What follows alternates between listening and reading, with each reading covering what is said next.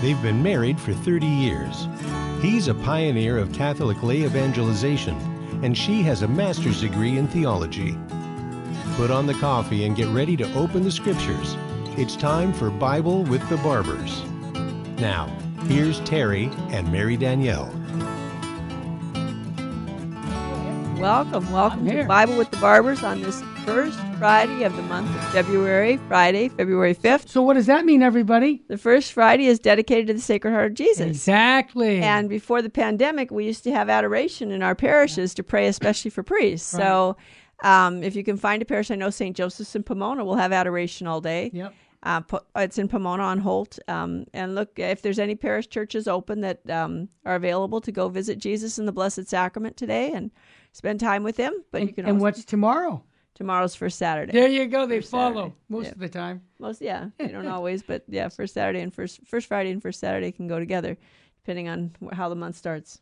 So, we want to look today at the readings for the day. We want to talk about how do we image God, and in particular, I thought, in these troubling times that we're in, so oftentimes we get so focused on this world and the powers that be in this world, that we forget that God's in charge. Mm-hmm. And we're here. We were made in God's image to image God, to be a visible image and likeness of God here in this world. So we'll read Hebrews, and we'll talk about Hebrews in light of that theme, how do we image God? And what does this letter, specific letter from the Hebrews, this part of it, this is chapter 13, verses 1 through 8, say to us about how to image God? Mm. And we'll do that in the first section here, and then we'll move on to the gospel in the second section. And then we'll move on to other parts in the Bible where it talks about how we're supposed to image God. So we have this reading from Hebrews. Let brotherly love continue. Do not neglect hospitality, for through it some have unknowingly entertained angels. Be mindful of prisoners, as if sharing their imprisonment, and of all the ill-treated, as of yourself. For you also are in the body. Let marriage be honored among all, and the marriage bed be kept undefiled. For God will judge the immoral and adulterers. Let your life be free from love of money, but be content with what you have. For he has said, I will never forsake you or abandon you. Thus, we may say with confidence, the Lord is my helper, and I will not be afraid. What can anyone do to me? Remember your leaders who spoke the word of God to you. Consider the outcome of their way of life and imitate their faith. Jesus Christ is the same yesterday, today, and forever, the word of the Lord. Thanks be to God. Mary, at the beginning of that reading, it got my attention when it says that do not neglect hospitality. Right. And it says, for though it some have unknowingly entertained angels. Now, we've heard angel stories most of our life. Yes. And I've heard of that happening. Yeah. Where you didn't realize, that man that you thought was a man most likely was an angel because he disappeared. There's no... Right. What happened? He was helping. And in the scriptures we have, in the book of Tobit, you have the angel Raphael comes to guide Tobias, the son of Tobit, right, to help him not only find to get to his relative whom his father had deposited money with his relative, and now his father's in dire straits. He needs that money. Mm-hmm. And then to also help him to find his wife, Sarah, and to free her from a demon. And so Tobias doesn't know that brother Azariah, which Azariah means God's help. So yeah, Raphael was sent to be God's help to Tobit and Tobias and Sarah and all of these people here. And so yeah, they entertained angels. Abraham also entertained angels. He has the three men come to him at the terebinth of Marmion, and they two of them are angels, and one of them is the word of God, is what's believed in the commentary in the scriptures, because when they tell Abraham that he's going to have a child, but they also tell him that as they're going on, they're going to leave, and then the Lord is saying to himself, well, should I reveal to my servant Abraham what I plan to do? And so the two of the men, the apparent men, go on to Sodom and Gomorrah. And then the one stays with Abraham on the mountain, and he tells him, I'm going to destroy Sodom and Gomorrah because their wickedness is so great. I'm going to destroy them. And Abraham says, wait a minute, Lord. What if you can find 50 good people? And remember this story? Oh, 50 good people. And so Abraham bargains with God for Sodom. And he finally gets down, well, what if you only find 10? What if you only find, he said, for the sake of the 10, I will spare it. Well, then God gets, then the third person who, was with Abraham, the third man, whom he thought was a man, goes down. And what happens is it says in the scriptures, when the destruction of Sodom and Gomorrah takes place, first of all, the Lord doesn't find 10 good men. He only finds Lot and his wife and Lot's 2 daughters. And so it says, the Lord rained down from the Lord in heaven. And so this is a indication of the Trinity in the Old Testament. It's not explicit, but it's an indication, and that the one who is acting here is one of the persons of the Trinity. And of course, we understand that whenever the Trinity acts outside of itself, it's all 3 of them working together, Father, Son, and Holy Spirit. There's only one God. There are 3 divine persons. When they act outside of themselves, it's God, Father, Son, and Holy Spirit acting. But except in the incarnation, where only the second person of the Blessed Trinity takes to himself a human nature. Nonetheless, the Father and the Spirit are there with the Son, keeping that union of humanity, the human nature of Jesus Christ, united to the divinity of the second person of the Blessed Trinity. So the entire Trinity is there present, but it's only the second person of the Blessed Trinity who becomes man, who takes to himself a human nature. So yeah, there are definitely instances in the Old Testament where people have entertained angels without knowing it. Sure. And the reality is Jesus said whatever, in the New Testament, he tells us, whatever you do to the least of my brothers, you do to me. So this reading says, let brotherly love continue. Well, how do we image God? One of the first ways we image God is through loving our neighbor. Mm-hmm. Remember, the letter of John tells us that don't tell me you love the God you do not see, right, if you don't love the neighbor whom you see. You see, and Jesus says, whatever you do to the least of my brother, you do to me. So it's in loving our neighbor, because God is love. John tells us in his letter, God is love. So in loving our neighbor, we are imaging God. And he goes on, do not neglect the hospitality, which we've talked about, and then be mindful of the prisoners, as if sharing their imprisonment, and of all the ill-treated, as of yourself. So be mindful of those who suffer. We're not supposed to write people off and say, well, they deserve it. They got what's coming to them. No, be mindful. And of course, many people are unjustly imprisoned. That happens all the time.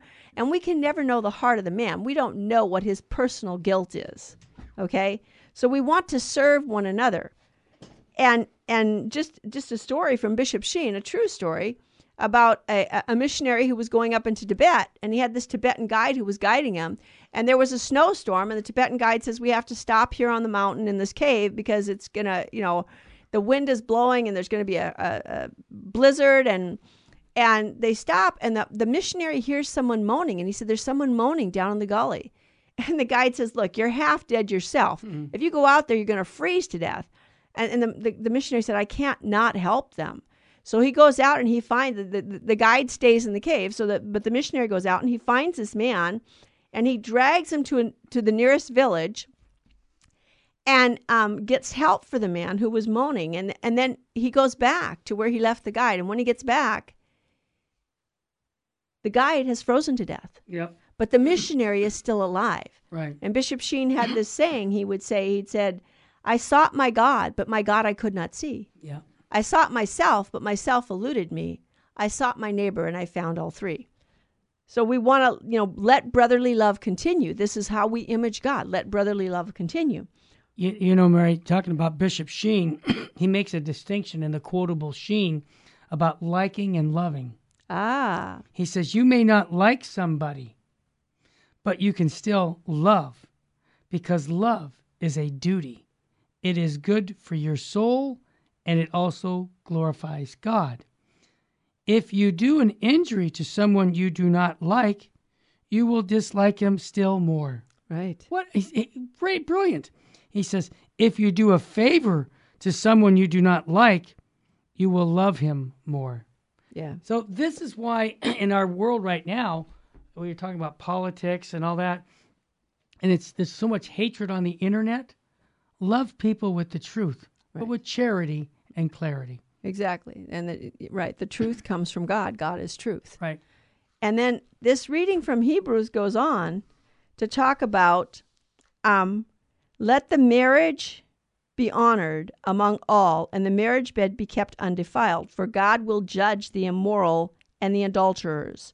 So how do we image God? By being faithful to the vows that we made. God himself made marriage in Genesis, and this was always the Hebrew commentators and the Christian commentators, that the fact that God made man and woman at the same time, that the indication that it is God himself who made marriage. And that this human family life is supposed to be an image of God here on earth, a living image of the Trinity. Why? Because the Father begets the Son from all eternity, and the Father and the Son love one another, and their love spirates the Holy Spirit. Now, that's not a sequential event. It's one eternal action, because God is outside of time. And so God created the human family where you have a husband and a wife, and they love each other, and there's the possibility, and they're always open to the possibility of God blessing their love with a child. So we image God by being faithful in our marriage, by being faithful to the vows that we took. And that clock is winding down. Is that right? That's right. It went by real fast, Mary. Oh, my. Yeah, you're listening to The Bible with the Barbers. You know, if you like us on YouTube and ring that bell, you'll get an announcement every time we go on. There you go. And also, it helps promote our message at Virgin Most Powerful Radio. We'll be right back with more. Now, back to Bible with the Barbers. If you have a question or comment, call 888-526-2151. Here's Terry and Mary Danielle. Well, welcome back here to Bible with the Barbers on this Friday, first Friday of the month of February 5th. And we're reading from the readings for today. Our theme today is how do we image God? So in looking at the book of Hebrews, chapter 13, 1 through 8, which is the reading for Friday of the fourth week in Ordinary Time, and we've gotten about halfway through that reading so far.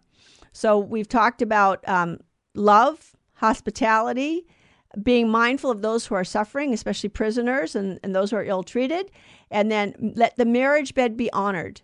No adultery, no fornication.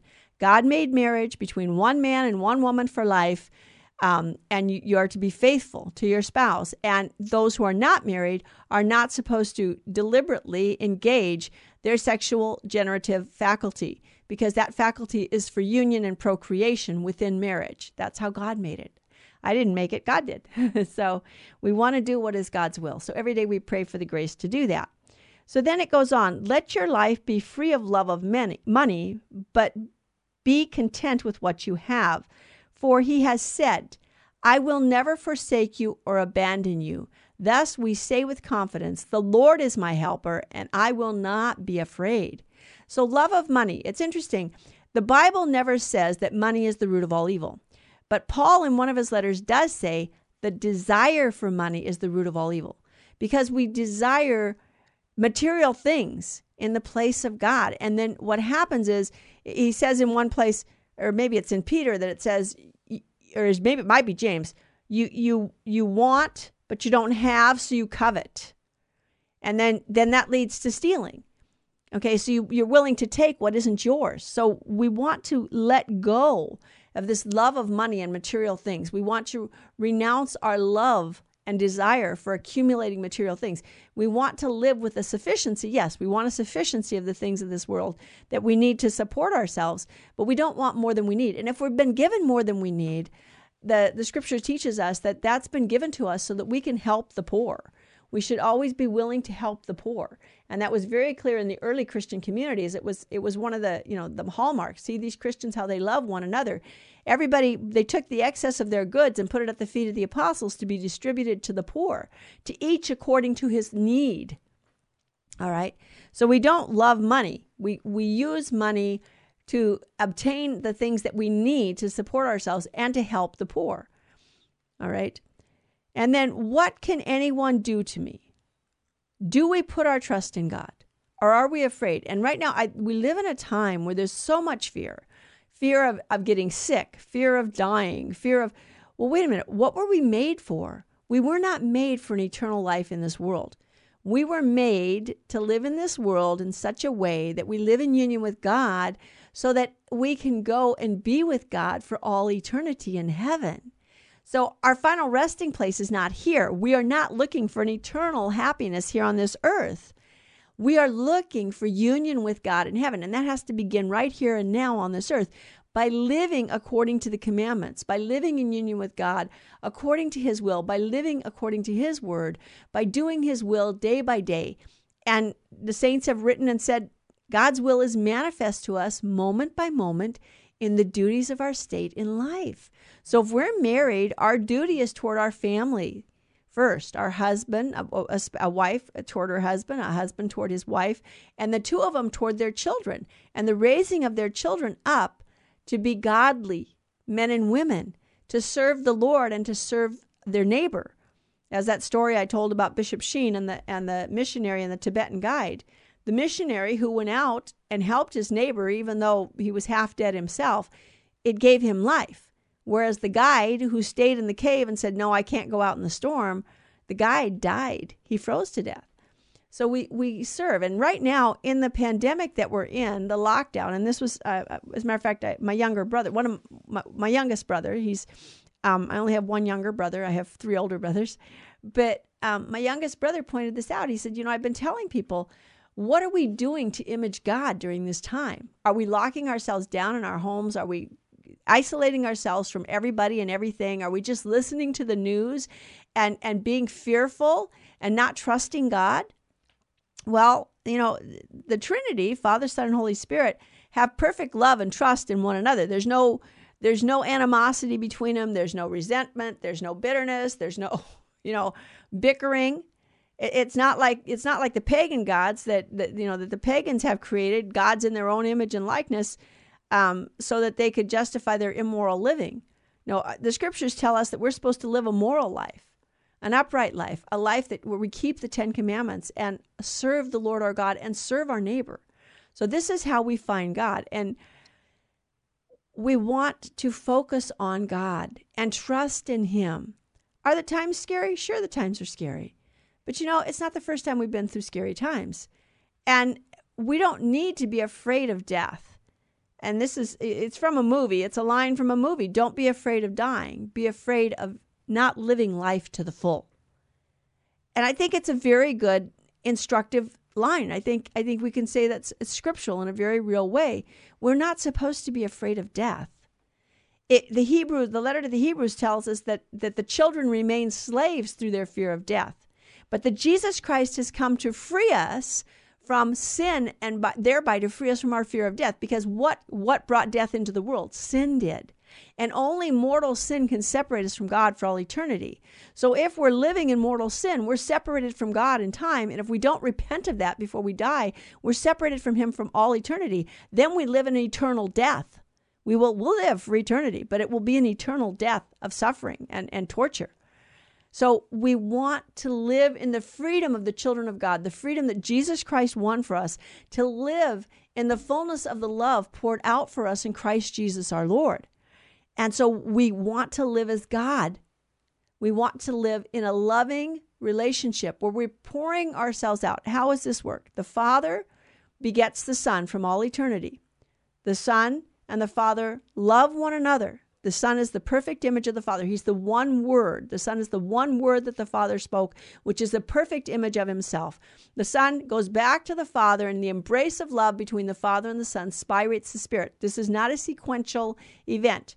We're in time, and we speak of things as in sequence. This is one eternal action. God is 3, and God is 1, the greatest mystery of our faith. And in God, there are 3 persons, but there's one Godhead. So they equally share the Godhead.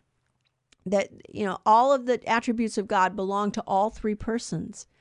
But the Son and the Spirit each have a mission. The Son is sent into the world to be the Redeemer.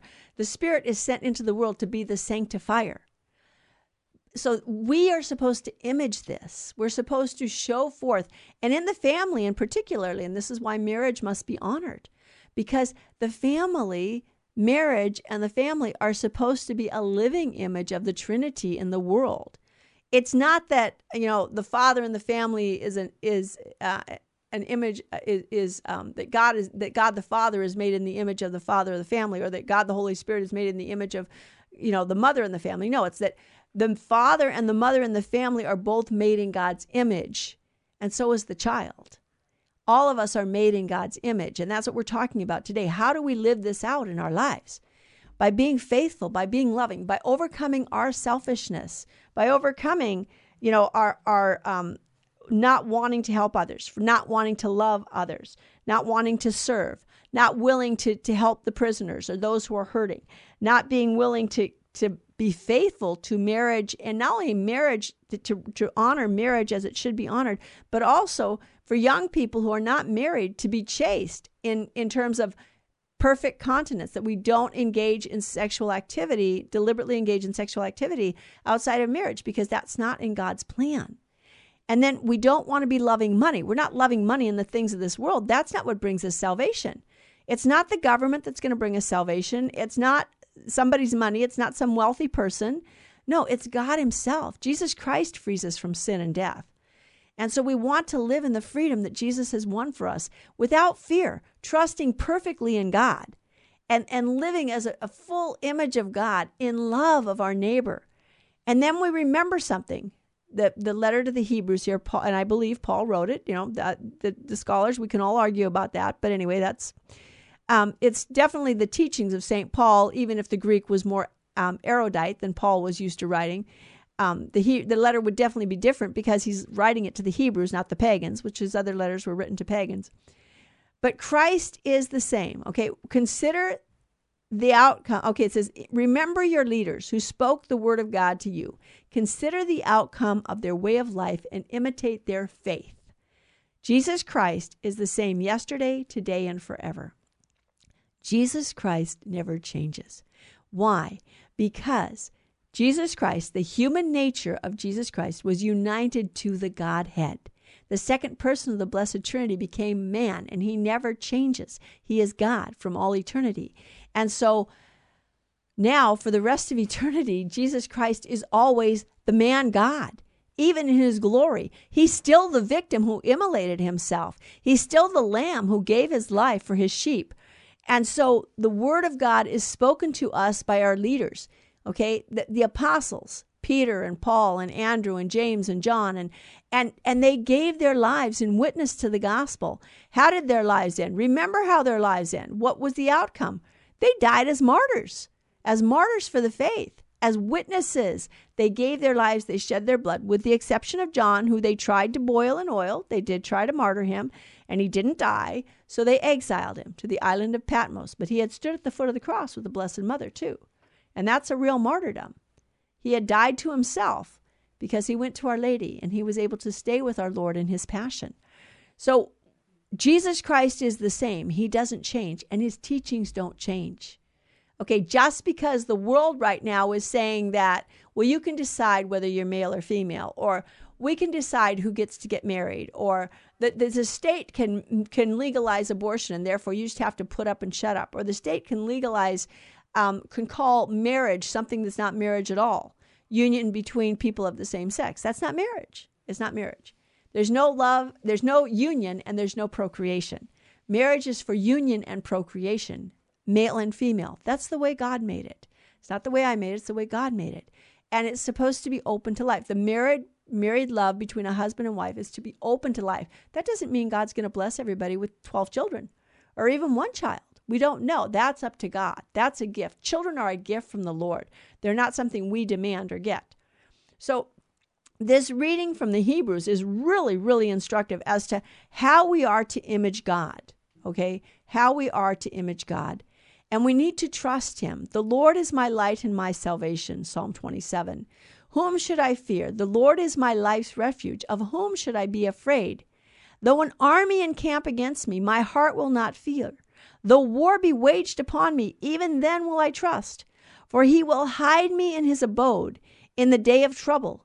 He will conceal me in the shelter of his tent. He will set me high upon a rock. Your presence, O Lord, I seek. Hide not your face from me. Do not in anger repel your servant. You are my helper. Cast me not off.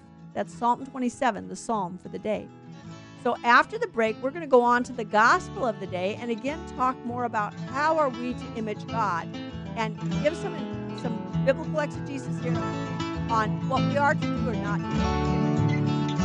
Be right back, right here.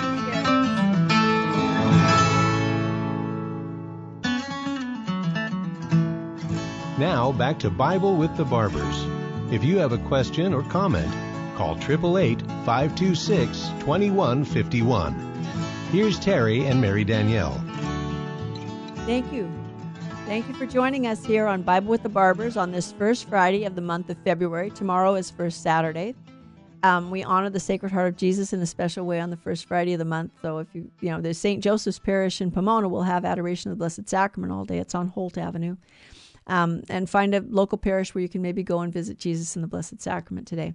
So we're going to look now at today's gospel. We're talking today about how are we imaging God. We need to examine our lives and ask, are we living up? We're made in God's image as persons, human persons. We're made in the image of God. We have, man is the only creature that God created for his own sake, the only visible creature, that God created for his own sake. And we're the only visible creature who has the possibility of loving, of reflecting on why we exist and considering. So we want to look at today's gospel and look in there and what are ways sometimes that people image God or don't image God. And what is today's gospel? Well, it's Mark 6, 14 through 29. King Herod, from the Gospel of Mark. King Herod heard about Jesus, for his fame became widespread, and the people were saying, John the Baptist has been raised from the dead. That is why such mighty powers are at work in him. Others were saying, he is Elijah. Still others, he is a prophet like any of the prophets.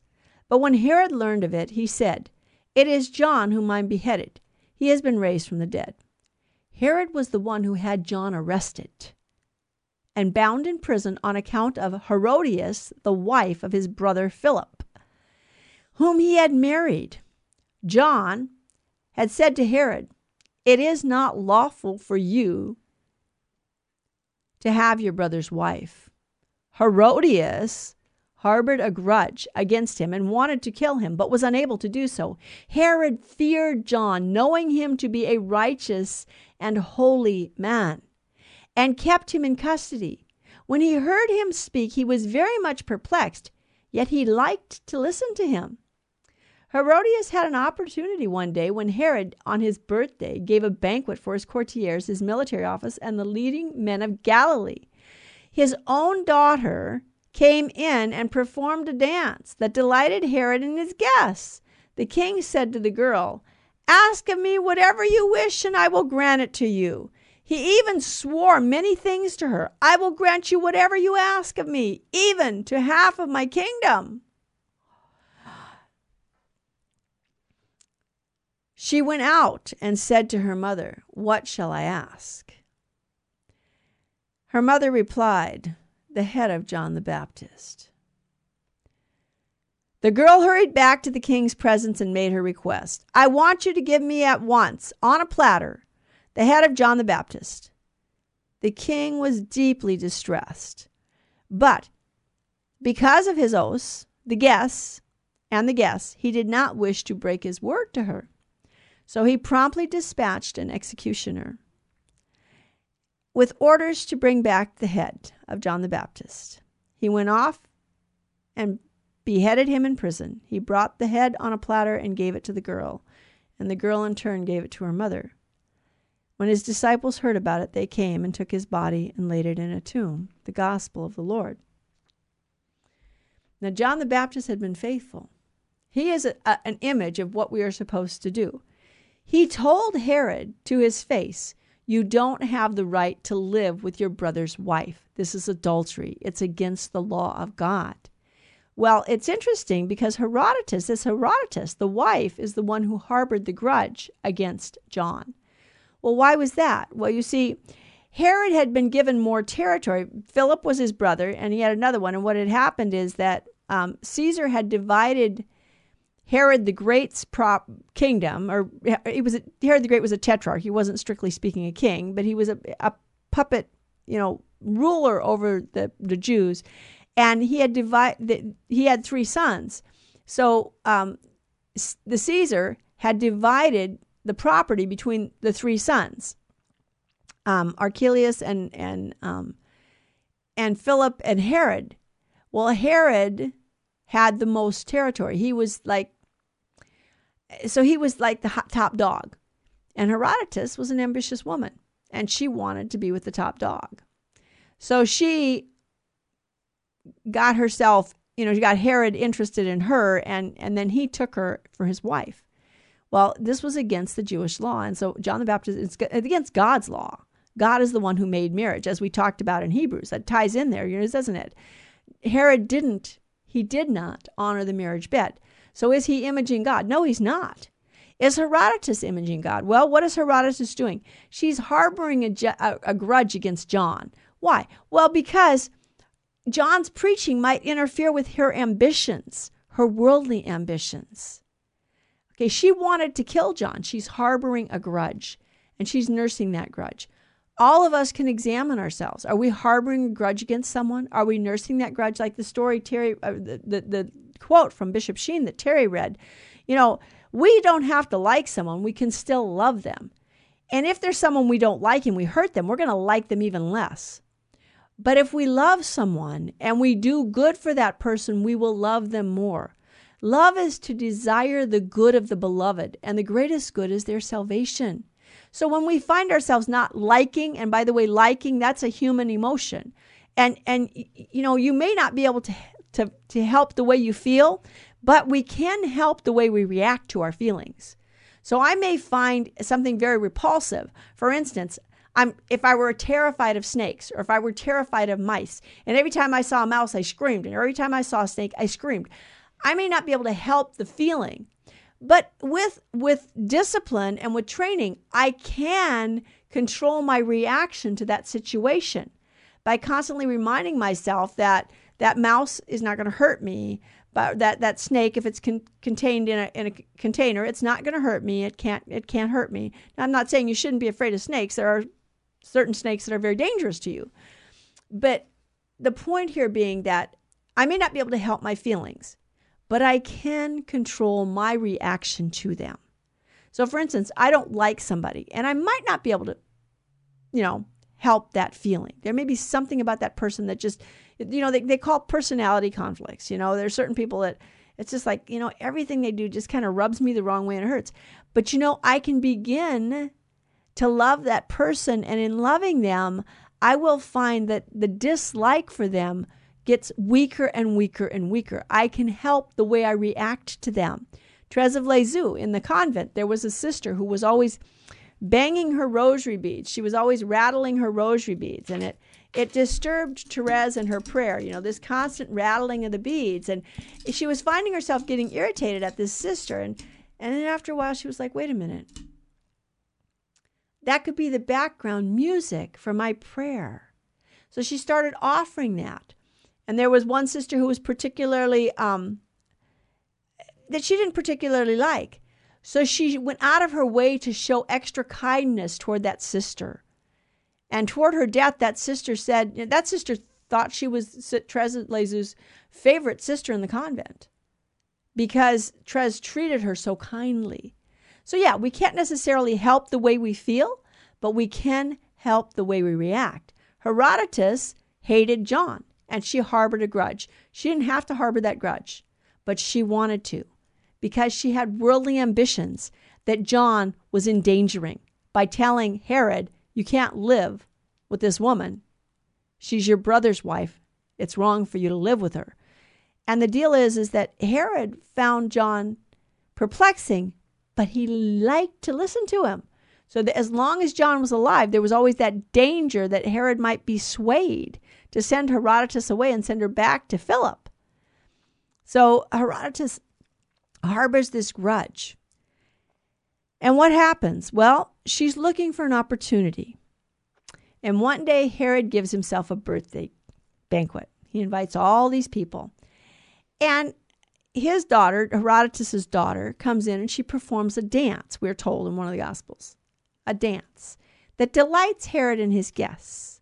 Well, this was a very seductive dance, a dance that is not in accord with God's will. It wasn't the kind of dance that was meant to uplift man. It was meant to degrade man by, you would say it's pornographic, by arousing his erotic instinct. And so Herod is so delighted by the way it makes him feel that he is no longer reasoning. He reacts to his feeling, and in his reaction, he makes a promise that he will give her anything up to half of his kingdom.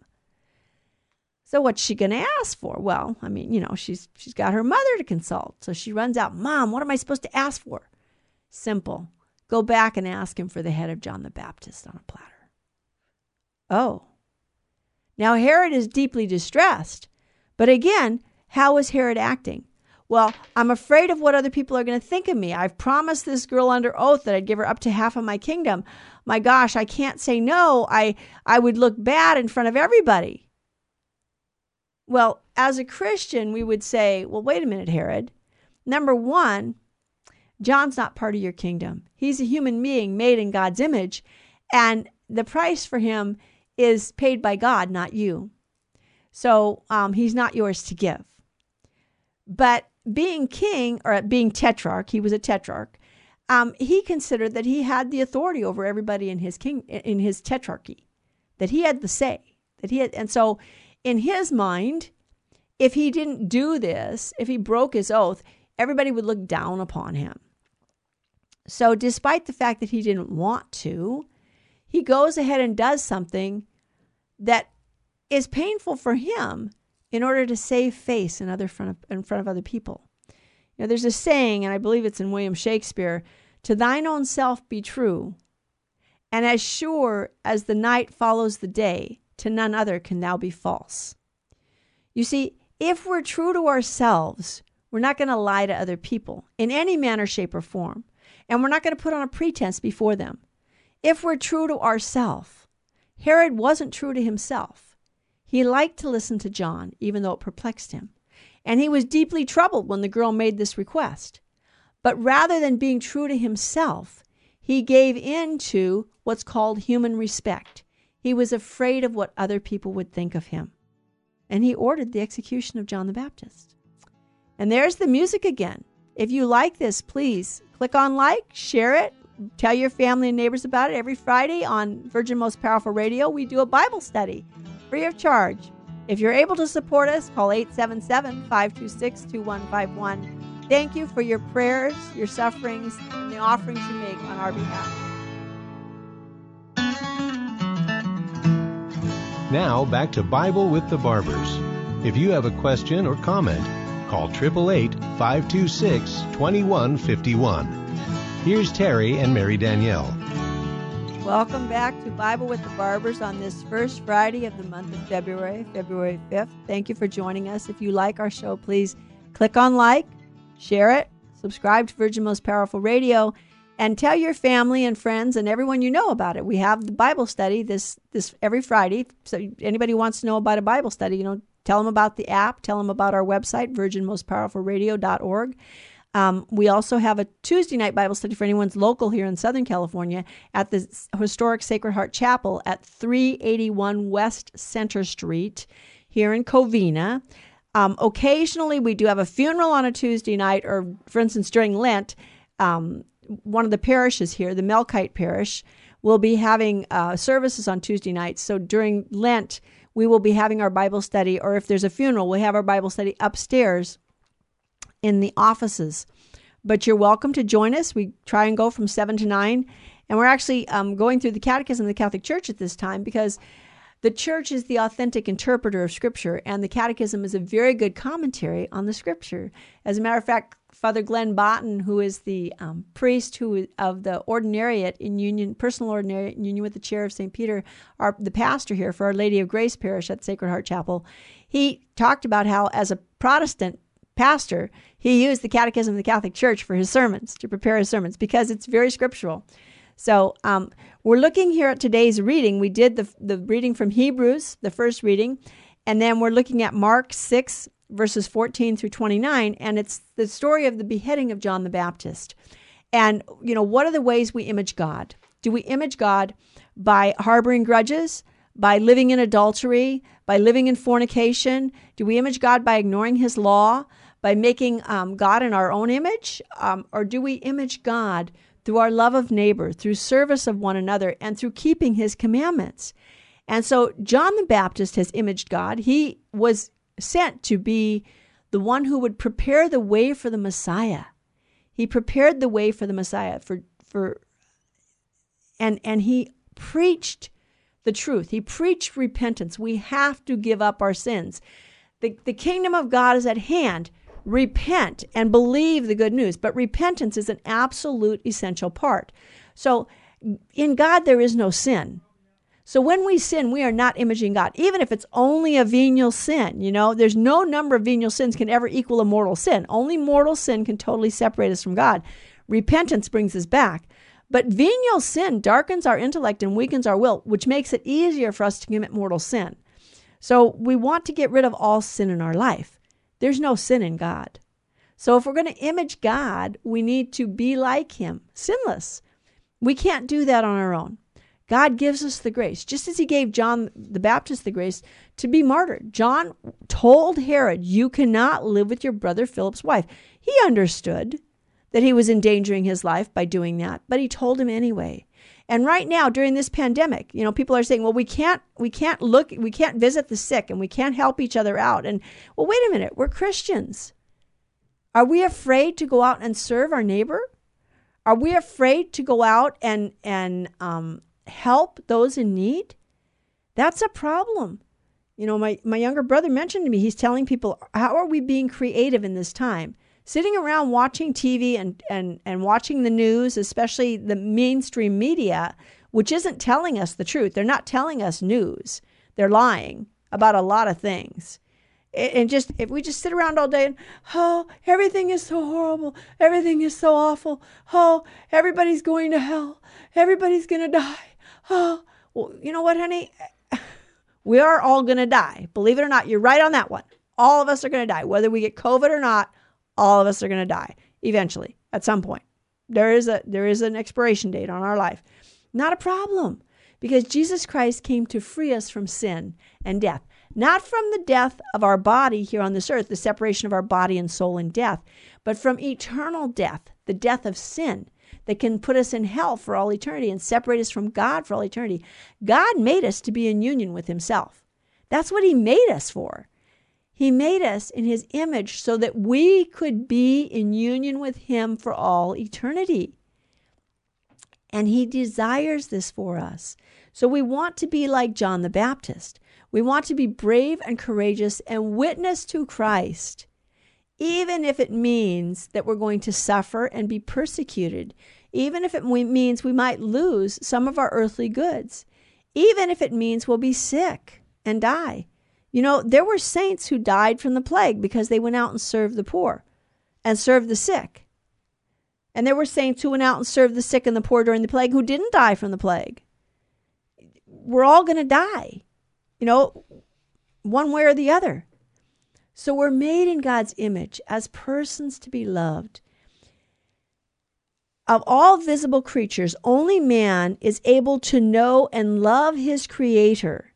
He is the only creature on earth that God has willed for its own sake, and he alone is called to share by knowledge and love in God's own life.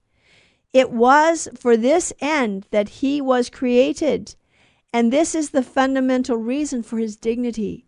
This is where our dignity comes from, that we were made in the image and likeness of God, that we can know God, and in knowing him, we can love him. And that only is possible because God loved us first. The letter, John's letter says, in what does love consist? Not that we love God, but that God loved us and gave himself for us. So this is the love. God's love is poured out for us in our Savior, Jesus Christ. And we're supposed to image God. Being in the image of God, the human individual possesses the dignity of a person who is not just something, but someone. We are persons. He is capable of self-knowledge, of self-possession, and of freely giving himself and entering into communion with other persons. And he is called by grace to a covenant with his Creator, to offer him a response of faith and love that no other creature can give in his stead. Only I can decide that I give myself to God. And then we're supposed to enter into this covenant. What is a covenant? A sacred family bond. God is our Father. And he wants us to know that he loves us, and he desires to pour his love into us. It is his very love that created us and continues to keep us in his image and keep us alive. And it's only his grace that can keep us from sin and free us from sin when we had the misfortune of sinning. St. Catherine of Siena wrote, "What made you establish man in so great a dignity? Certainly, the incalculable love by which you have looked on your creature in yourself. You are taken with love for her, and by love indeed you created her. By love you have given her a being capable of tasting your eternal good." Why does she use the feminine pronoun there? Because femininity is receptive.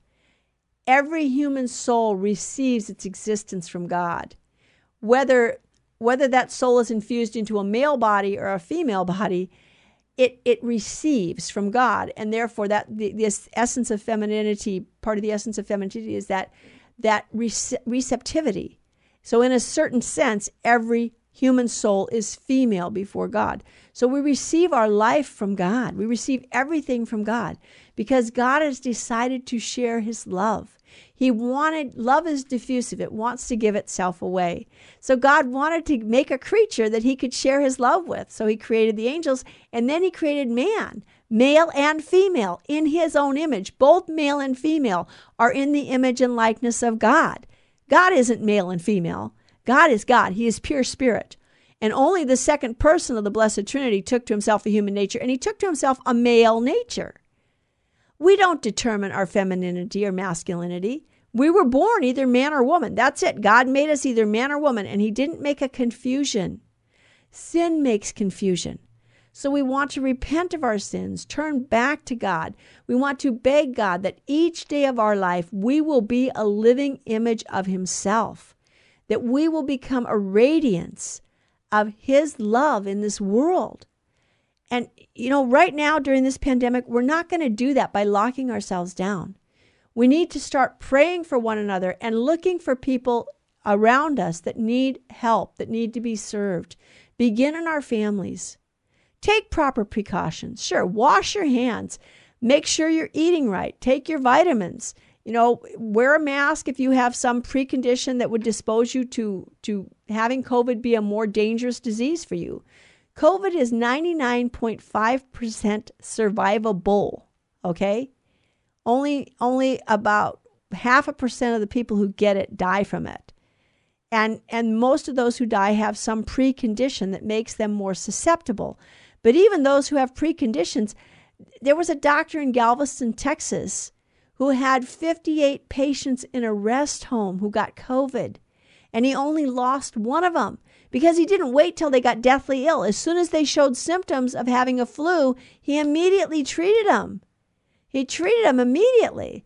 And they all got better except for one. He also had 23 healthcare workers that got sick, and he immediately treated them.